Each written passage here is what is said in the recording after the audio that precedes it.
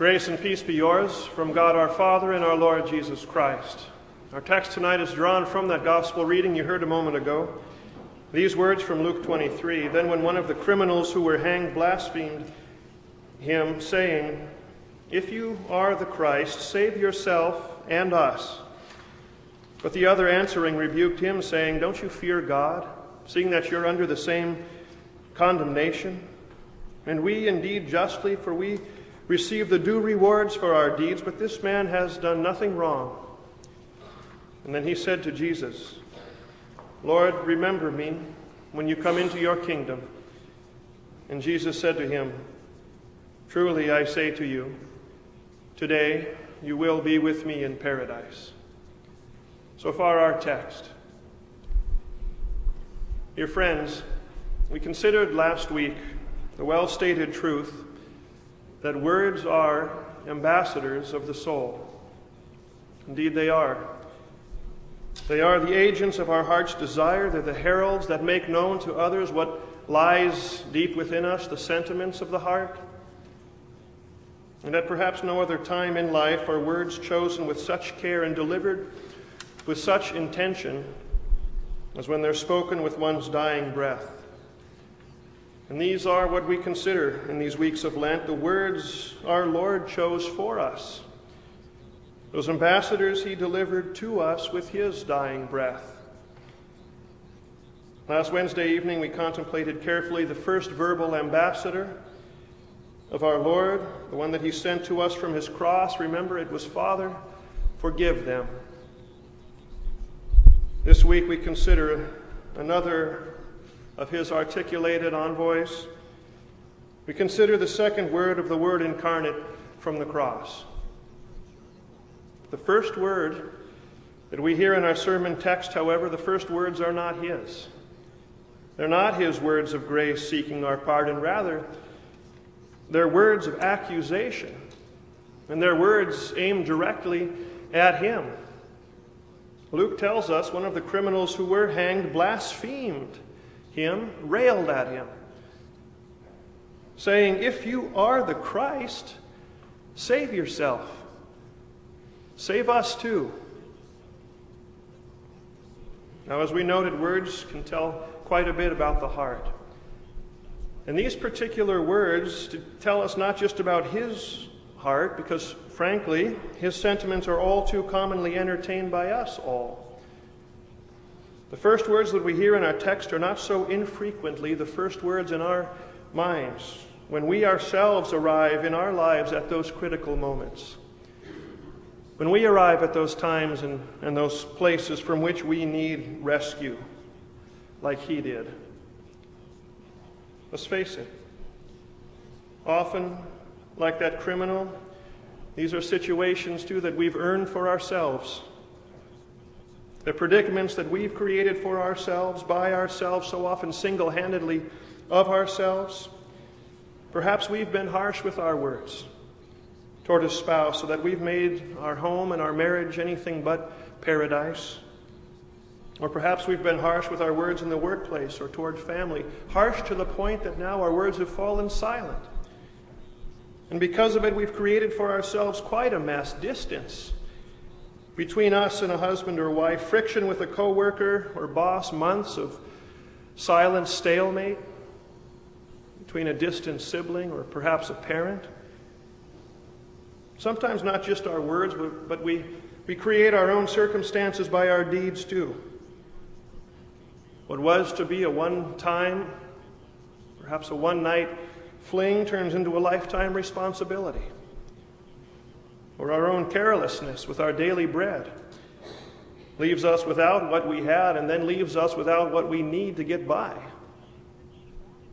Finding ourselves in the fixes of life, so often the first words of our sermon text are the first words in our minds too. Sometimes the first words then from our mouths.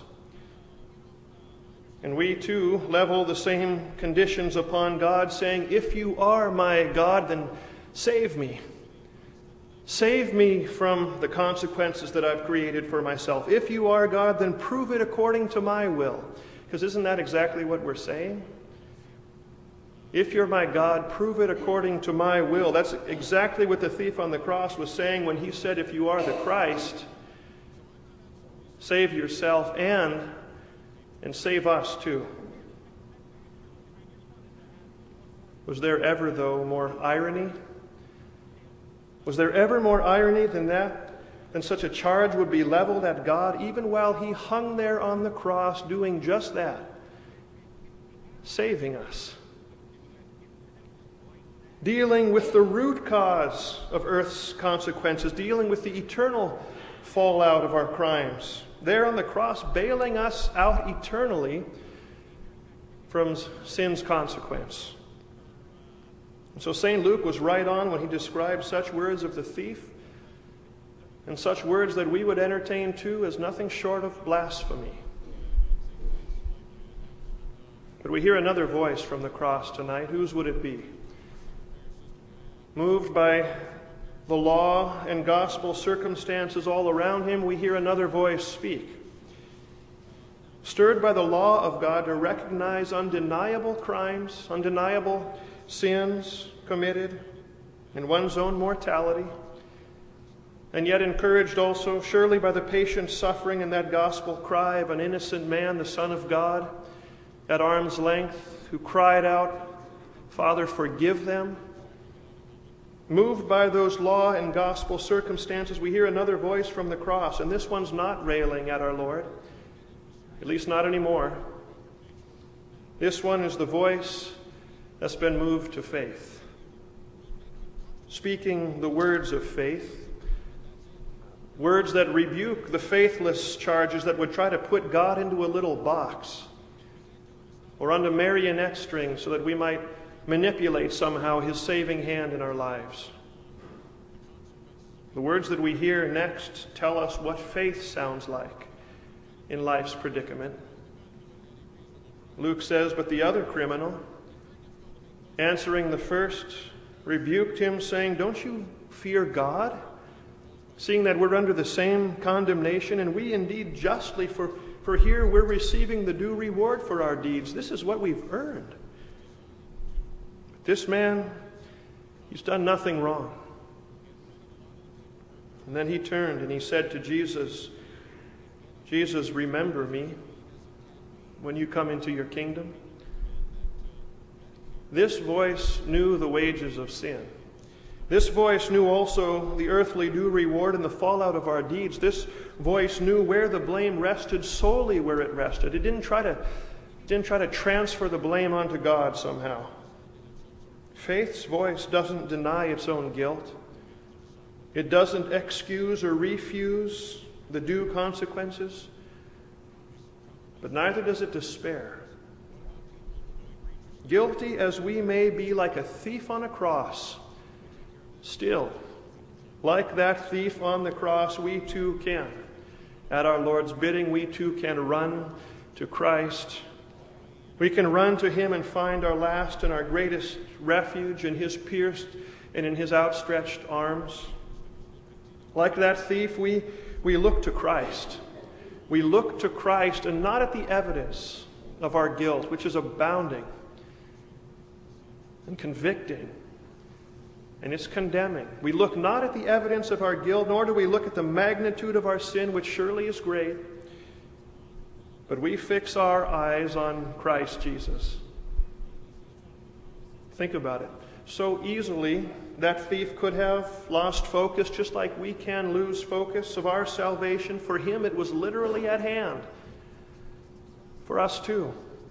We can so easily lose focus of it if he and if we listen to and lose ourselves in the charges, true as they may be, if we listen to and lose ourselves in the charges and accusations, surely accusing us all around. He could have, and we can too become undone, dwelling in our earthly consequences. He dwelling in the consequence of the sentence of Roman justice, or we in the particular consequences of the fallout of our sin in our lives. We can become undone dwelling on these things. We can lose sight dwelling upon just who we are, as he could have, just on just who he was. Dwelling upon what he'd become, what he'd made of his life, us dwelling upon what we've made of the lives of those around us. But friends, our Lord, even from the cross, our Lord trains the eyes of his faithful away from themselves and fixes their eyes upon the Savior, and gives to us too that voice of faith that falls at the nail-pierced feet of Christ and cries out faith's cry, Kyrie eleison, which means, Lord, have mercy on me because I'm a sinner. And mercy is what he has. You need only look at the cross to know that mercy is what he is.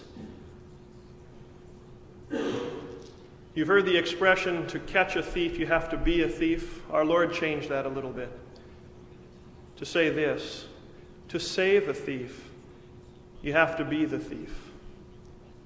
And that's exactly what he did. On the cross, he became our sin for us, whatever that sin may be. He became it for us, whether it's a sin that's completely devastated a certain aspect of your life, or perhaps a sin that only you and God know of. No matter the offense, Scripture declares it. The Lord has laid on him the iniquity of us all. And commenting on that very passage, Martin Luther once gave us these words. He said, "The prophets did foresee that Christ should become the greatest transgressor and rebel and blasphemer, etc., whatever, that ever was or ever could be in all the world." He continues, he says, "Our merciful Father sent his only Son into the world and laid upon him the sins of all men, saying, My son, be thou Peter that denier, be Paul that persecutor and blasphemer, be David that adulterer, be the thief which hanged upon the cross. And briefly, be thou the person which hath committed the sins of all men. See therefore that thou payest for them and satisfiest them all by thy death and by thy blood." It's beautifully said. Equally beautiful is the way that the thief on the cross put it.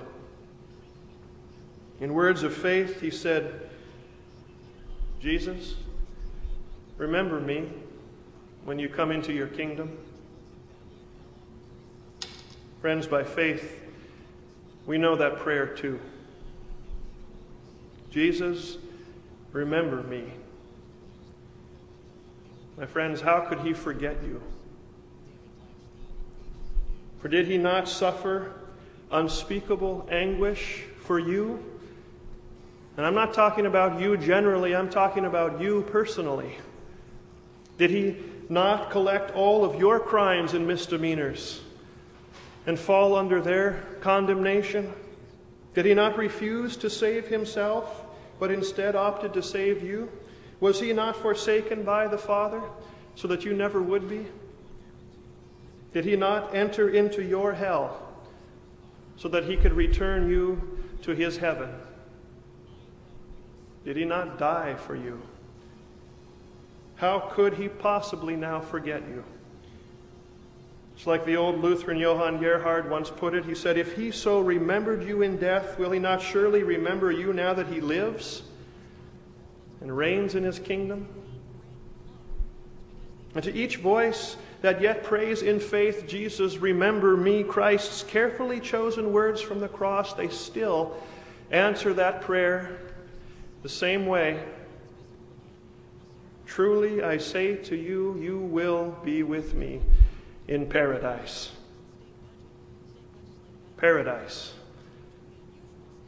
In the original language, it's a word that carries the meaning of an enclosed park, or a place of leisure, a rest for the weary, a place of recreation. It's a place where the grounds are beautiful, they're tended to perfection, and they're kept that way for our enjoyment. That's paradise.